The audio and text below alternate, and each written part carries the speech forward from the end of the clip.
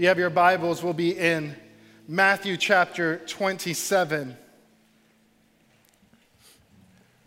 Matthew chapter 27.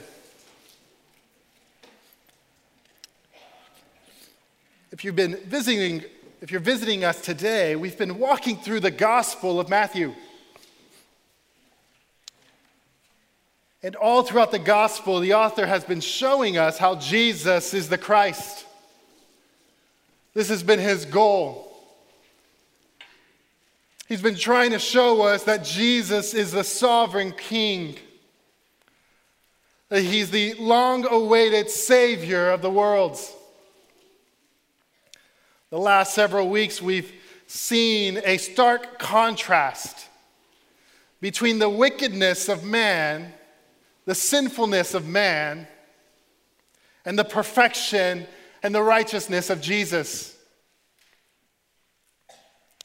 Last week, we saw that Jesus was betrayed by one of his own and that he was arrested.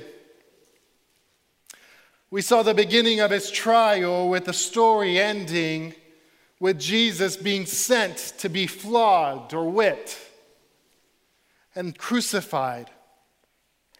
And that's where our story picks up today.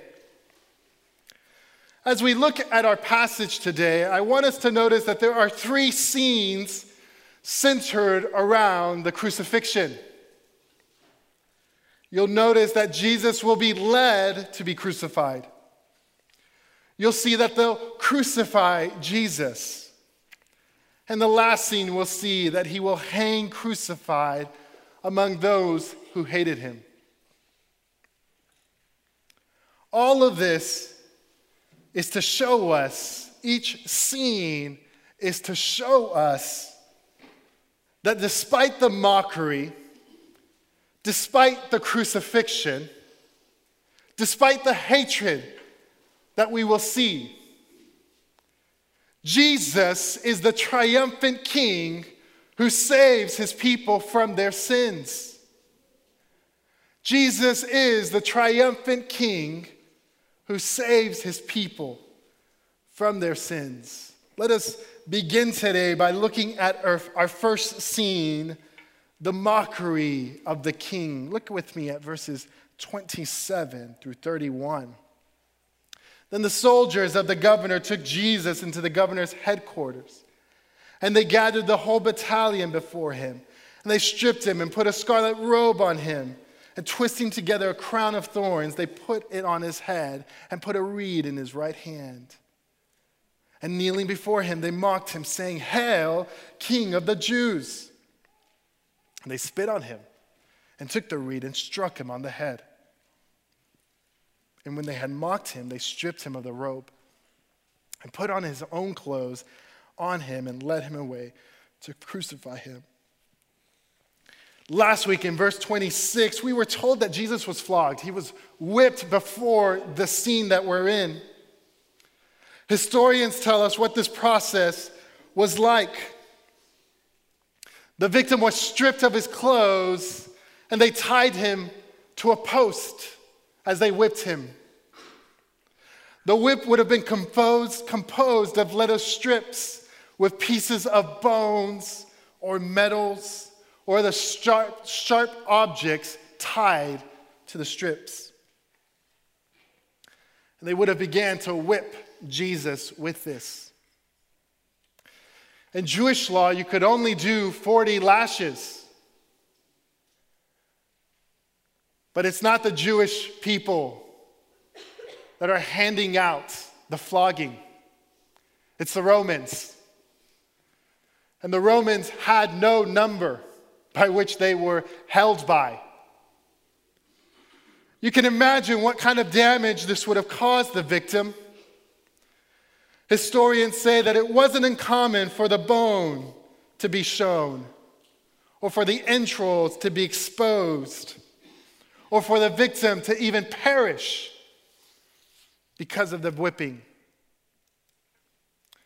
Our text begins today after this sequence, with a whole battalion of soldiers gathered around Jesus. 600 Roman soldiers were present. That might be a bit surprising to you because anytime the crucifixion is portrayed, there are only like 5 soldiers.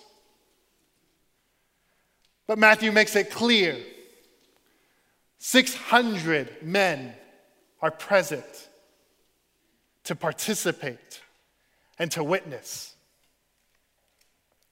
But as we look at our passage today, there are 2 aspects of Jesus that they mock. The first is they mock Jesus, the sovereign king. Look at it, verses 28 and 29. They stripped him and put a scarlet robe on him, twisting together a crown of thorns. They put on his head a reed in his right hand. They were kneeling before him. They mocked him, saying, "Hail, King of the Jews." All throughout the gospel, Matthew has been showing us that Jesus is the Christ. In the gospel, we have clearly seen Jesus' kingly power and authority on full display. Matthew has made it clear that Jesus has authority over creation, over the physical world, over the spiritual world, over the authority. He has the authority to forgive sins. The gospel of Matthew is making it clear the beauty and the glory of Jesus. And in these 2 verses, we see the soldiers mocking the claims they would have heard. Claims made about Jesus being a king. Claims that he was the Son of God. They put a robe on him. They put a crown of thorns. They put a fake scepter in his hands and mocked him. Do you see the irony here? Jesus truly was the sovereign king. Jesus truly was the one in control in this moment. Jesus truly was the man who possessed authority. But look at what they mocked. Secondly, they mocked Jesus, the Imago Dei. Look at verses 30 and 31. They spit on him and took the reed and struck him on the head. They mocked him and stripped him of the robe and put his own clothes on him and led him away to be crucified. Look at all the ways that they degrade Jesus in this moment. They spit on him. They beat him. They mock him. They had stripped him naked.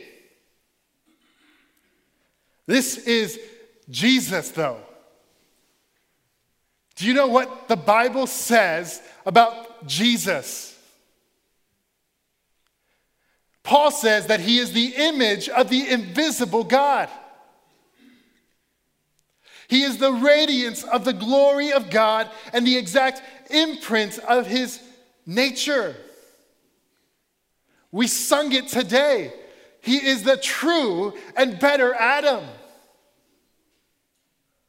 These men, whose image is marred with sin because of their hearts, mocking and degrading the very one in whose image and likeness they themselves were created. Do you see the irony? See, church, there's a picture here of the rebellion of man against a holy and perfect God. And we are all guilty of this. Every single one of us in this room are guilty of this. We were all rebels at one time. There are some of you in this room that are in still absolute rebellion against God. Because you fail to believe in whom he's claimed to be. You fail to believe that he indeed is the sovereign king and that he is the savior of the world. You've disregarded the work of Christ and everything that we're about to talk about. But many times we think that rebellion is always outward and open. But the truth is that many times our rebellion against God is subtle, church. It's subtle. It's demonstrated in the subtle pride that keeps us from forgiving our spouse or our neighbor. It's subtle in the idolatry that leads us to a place where we regard ourselves as higher than God. It's evidenced in how we truly prioritize the kingdom and the king in our lives. Sometimes our rebellion isn't outright and open, but it's very subtle. It's present. But there's good news for the rebellion and the mockery that's demonstrated by the soldiers and by us against Jesus. The scene ends with this transition. They led him away to crucify him. Let's look at the second scene, the crucifixion of the king, verses 32 through 37. As they went out, they found a man of Cyrene, Simon by name. They compelled this man to carry his cross. When they came to a place called Golgotha, which means place of a skull, they offered him wine to drink, mixed with gall. But when he tasted it, he could not drink it. When they had crucified him, they divided his garments among them by casting lots. They sat down and kept watch over him there. And over his head they put the charge against him, which read, "This is Jesus, the King of the Jews." The story continues. We see the soldiers compel a witness by the name of Cyrene to carry Jesus' cross. By this point, after the flogging and the beating, it would have been extremely difficult for Jesus to physically continue to carry his cross. Verse 33 says, they came to a place called Golgotha. In English, we call this place Calvary. It's a Latin word that we get the word skull from. Executions and crucifixions were always done outside the city, normally held by popular paths and roads. They did these crucifixions near roads so that those who would pass by would have an example of what would happen if you acted against the governing body. It was a sign. Notice in verse 34, they offered him wine to drink mixed with gall.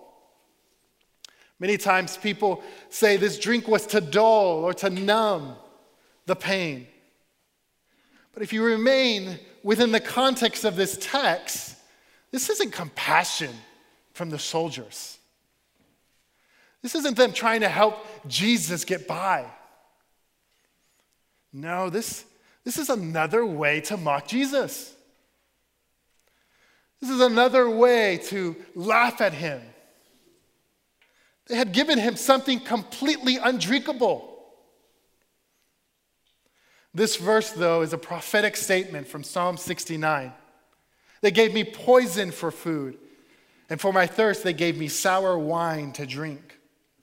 There are 5 prophetic statements in this section alone of Matthew. And I want to briefly highlight them and pass them as at the end I want to make an application of them. But they act as a good reminder to us that what is occurring is not a surprise to God. That what is occurring is actually the plan of God unfolding. That it's his will being carried out.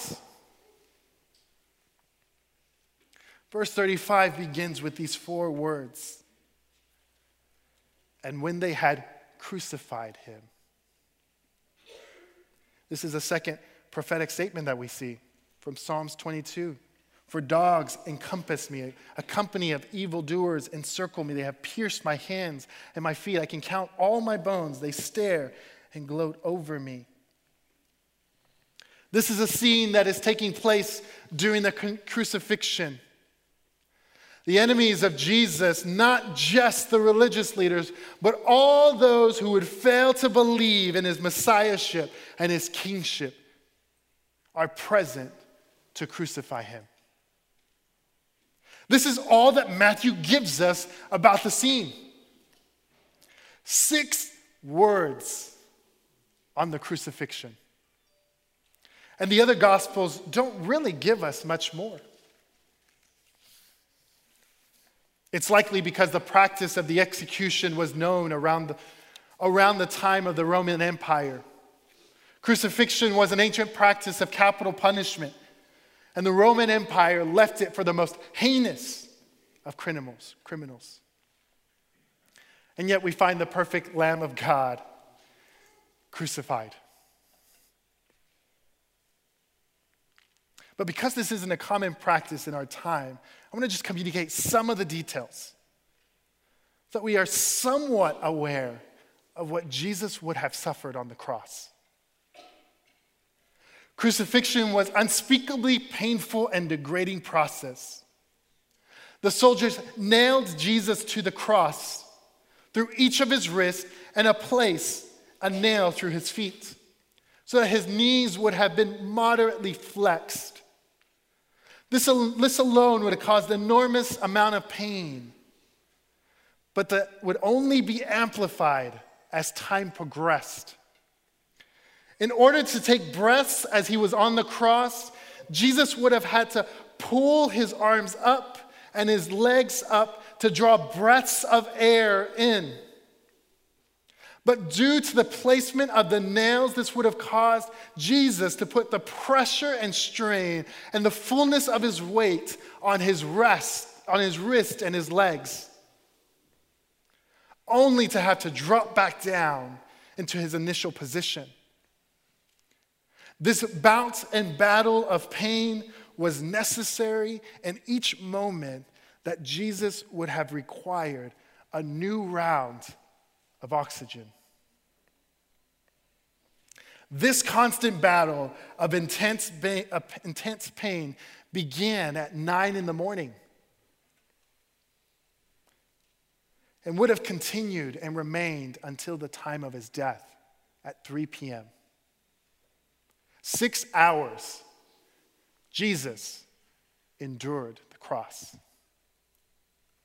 But notice what is done next. The soldiers says that they divided his garments among them by casting lots. Verse 36, then they sat down and kept watch over him there. This is the third prophecy statement from Psalms 22:18. But notice, isn't it so interesting what the soldiers do? They sit down and just keep watch. This scene of Jesus being nailed to the cross and the soldiers taking a seat is a perfect picture of what the Savior did to save sinners and what the sinner does to be saved. The Savior willingly gives his life. He's afflicted and wounded. He sheds blood. He bears the full wrath of God. He stands in the place of sinners. And the sinner does absolutely nothing. That is the message of the gospel, church. That Christ would stand in your place and in mine. That he would bear everything so that we might be saved. What did Jesus do for your rebellion and mine? He took our rightful place on the cross. And he suffered and he bled. I really want us to focus on the last section because I want us to see the irony in the victory of the King. Verses 38 through 44. Then 2 robbers were crucified with him, one on the right and one on the left. And those who passed by derided him, wagging their heads and saying, "You who would destroy the temple and rebuild it in 3 days, save yourself. If you are the Son of God, come down from the cross."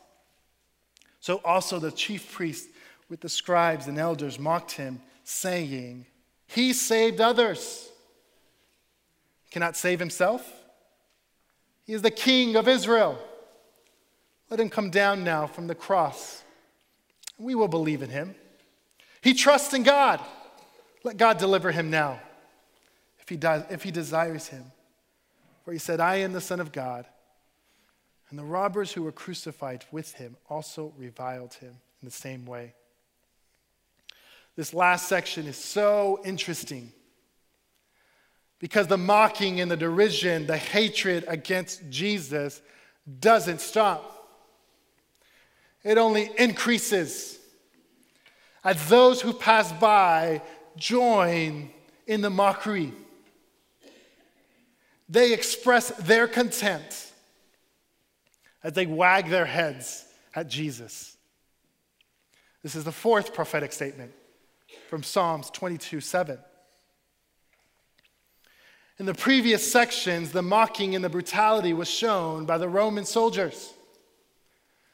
But now Matthew points out two other groups that would join in this section. The first group is the crowd. We see their hatred and mocking in verses 39 through 40. We have seen the crowd all throughout the book of Matthew. Sometimes they're following Jesus, waiting for him to deliver them more food, to meet their needs. And other times they're mocking him, disbelieving his comments and his statements. The second group are the chief priests and the religious leaders. The entire time that we've seen them in the book of Matthew, they have been after one goal: the death of Jesus, the removal of Jesus. Oh, but amid this story, amid the mocking, amid the hatred, I don't want us to miss the irony that's happening in this story. I don't want us to miss what Matthew is trying to communicate. How does irony help this story? I want you to hear this definition. Irony is a literary device in which contradictory statements or situations reveal a reality that is different from what appears to be true. This is exactly what is happening in this story. The story looks grim. It looks like Jesus is losing the battle. But the irony is that in the midst of all of this, all that is taking place, Jesus never ceases to be the victorious king. He never ceases to be the Messiah. He never ceases to be the Christ. I want us to see quickly 4 of these ironies. The first comes from verses 39 through 40. Those who passed by derided him, wagging their heads and saying, "You would destroy the temple and rebuild it in 3 days." The crowds mocked Jesus with the same false charge that was made that led them to arrest Jesus. But look at the irony. We know that Jesus was making this statement because he was talking about this moment. He was speaking about his death and resurrection. He was prophesying that this was going to occur. He was in complete control. But not only that, the work that Jesus was doing on the cross was making the temple that they treasured obsolete. He was going to act as the new mediator between God and man. There was going to be no necessity to go to the temple and to offer sacrifices because the Lamb of God was being slain for the sins of his people. Mediation with God would no longer be found by inferior men or rituals or sacrifices. but only through the atoning work of Jesus Christ on the cross. The second one, look at the second irony. It's shared by the crowd and the religious leaders in verses 40 and 42. He saved others. He cannot save himself. The irony continues. Jesus was there to save sinners. The crowd thought that Jesus had a different purpose than what he was doing on the cross. Or as if Jesus was done and not continuing his further ministry here of salvation. No, listen to the words of Jesus. John 10:11. I am the good shepherd. The good shepherd lays down his life for the sheep. Matthew 20:28. Even as the Son of Man came not to be served, but to serve, and to give his life as a ransom for many.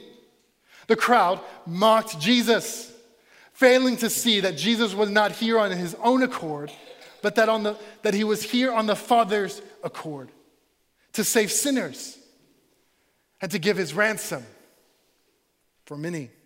Notice what Paul says in Galatians chapter 3. Christ redeemed us from the curse of the law by becoming a curse for us. For it is written, cursed is everyone who is hanged on a tree. So that in Christ Jesus, the blessing of Abraham might come to who? The Gentiles. So that we might receive the promised Spirit through faith. This is what Jesus was doing on the cross. He was becoming a curse for us. He was bearing our sin.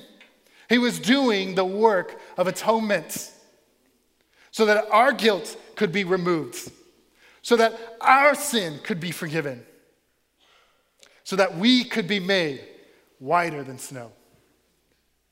It was during this time that Jesus was acting as our propitiation, meaning he was appeasing and satisfying the wrath of God that was set over you, that was set over us as enemies of God. The irony here is that Christ had come to save, not to be saved. Let's look at the third one quickly. It's found in the same verses. The crowd and the religious leaders said, come down from the cross. Let him come down from the cross and we will believe. The crowd and the religious leaders mocked Jesus about leaving the cross. They thought, if you would give us a sign, we'll believe. If you come down, then we'll believe. But that's what Jesus was actually doing. Jesus was actually providing the greatest sign. It's one that he mentioned in Matthew chapter 12. He was providing for these people the only sign he had promised. The sign of Jonah. This would be given to them in the moment. It was the first part of the sign that Jesus would be away for 3 days and return. This was the beginning of that sign. Lastly, look at the fourth irony. It's found in verse 43. The religious leaders mocked Jesus, saying, he trusts in God. Let God deliver him now, if he desires him. For he said, I am the Son of God. This was the fulfillment of Psalms 22:8. Not only is there mockery in this statement, but there's also deceit. See the phrasing there in verse 43? If he desires him. A better translation is, if he takes pleasure in him. This echoes Matthew chapter 3, verse 17. And behold, a voice from heaven said, this is my beloved Son, with whom I am pleased. Who was speaking audibly to the crowds and to the religious leaders that were present? This was an audible voice, the gospel tells us. Who was speaking? It was God. It was God the Father. speaking these words about his son. The irony was that Jesus was truly the Son of God and the Lord. And it was through his atonement that we would be delivered from our sins. All of these ironies are pointing to a greater truth and revealing a greater reality that is true in this story.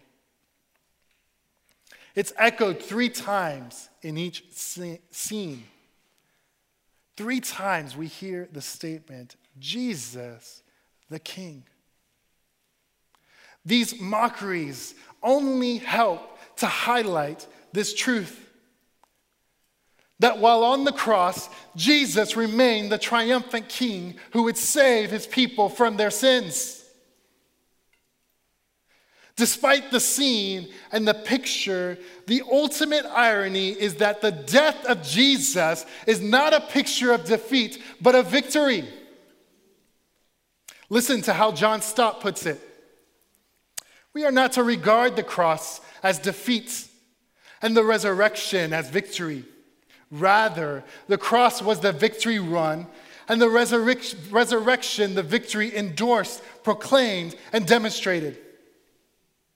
Amid the rebellion, the mocking, the hatred, Jesus stood victorious over his enemies, over sin, and over death.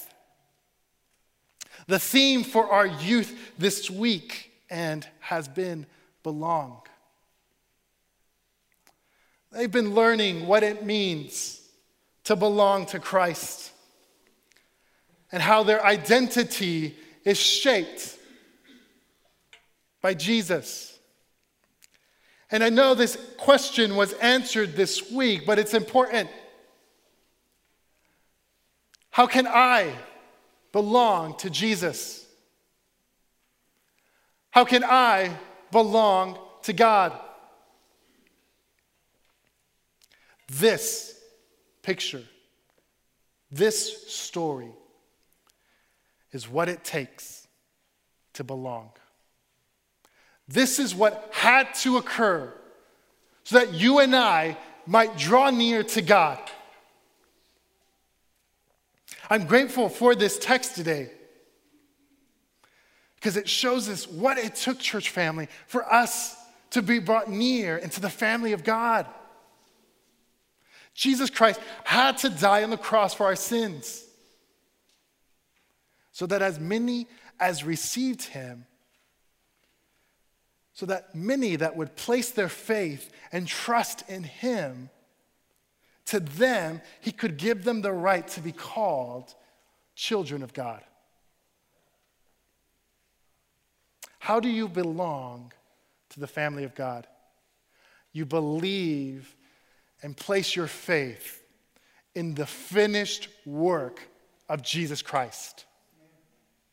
That's what you do. You don't strive. You don't work harder. You don't try to be better. You place your faith in Jesus Christ. I want us to look at how we might respond today. The first one is very simple. If you're visiting here today or you've been coming and you don't believe in Jesus, today is the day of salvation for you. Believe and repent. He died on the cross for your sins. He rose again 3 days later to give you new life. And he's calling you to come. At the end of our time here, there'll be some pastors here. And in that moment, it's your prerogative to get up and to come and ask the question and just say, I want to belong to Jesus. We would love to discuss with you further what that means, what happens in our lives when we come and are welcomed by our God.